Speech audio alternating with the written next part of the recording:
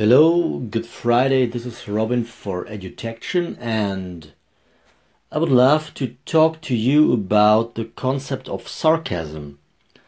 And originally, this word means to cut a wound and to enjoy it, or to cut flesh. So maybe the next time you are the victim of sarcasm, you investigate the intentions of the person using it against you, or in the opposite case, if you are using it, maybe you don't intend to and you don't know what you're doing. So if someone wants to brutalize you, of course it's necessary, but if not, maybe some fine irony or darker humor would also do it instead of sarcasm.